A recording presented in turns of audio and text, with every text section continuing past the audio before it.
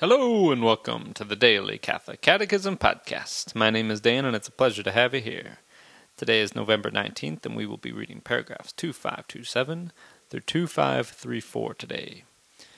And we are closing out the 9th commandment today and starting the 10th commandment. And we begin in the name of the Father and the Son and the Holy Spirit. Amen. The good news of Christ continually renews the life and culture of fallen man. It combats and removes the error and evil which flow from the ever-present attraction of sin. It never ceases to purify and elevate the morality of peoples. It takes the spiritual qualities and endowments of every age and nation, and with supernatural riches it causes them to blossom, as it were, from within. It fortifies, completes, and restores them in Christ. In brief, everyone who looks at a woman lustfully has already committed adultery with her in his heart. The 9th commandment warns against lust or carnal concupiscence. The struggle against carnal lust involves purifying the heart and practicing temperance. Purity of heart will enable us to see God.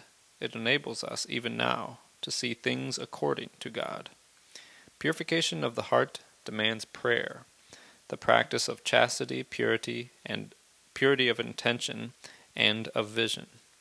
Purity of heart requires the modesty, which is patience, decency, and discretion. Modesty protects the intimate center of the person. Article 10, the 10th commandment. You shall not covet anything that is your neighbor's. You shall not desire your neighbor's house, his field, or his manservant, or his maidservant, or his ox, or his ass, or anything that is your neighbor's. For where your treasure is, there will your heart be also. The 10th commandment unfolds and completes the 9th, which is concerned with the concupiscence of the flesh.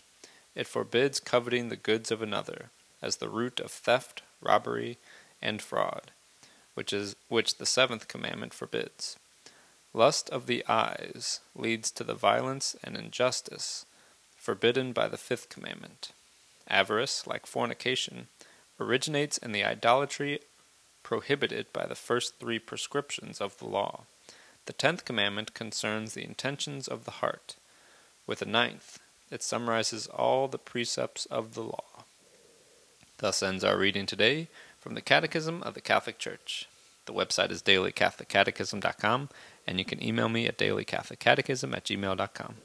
God bless you all, and may these teachings handed down by the apostles of Christ strengthen your faith and lead you to everlasting life. Amen.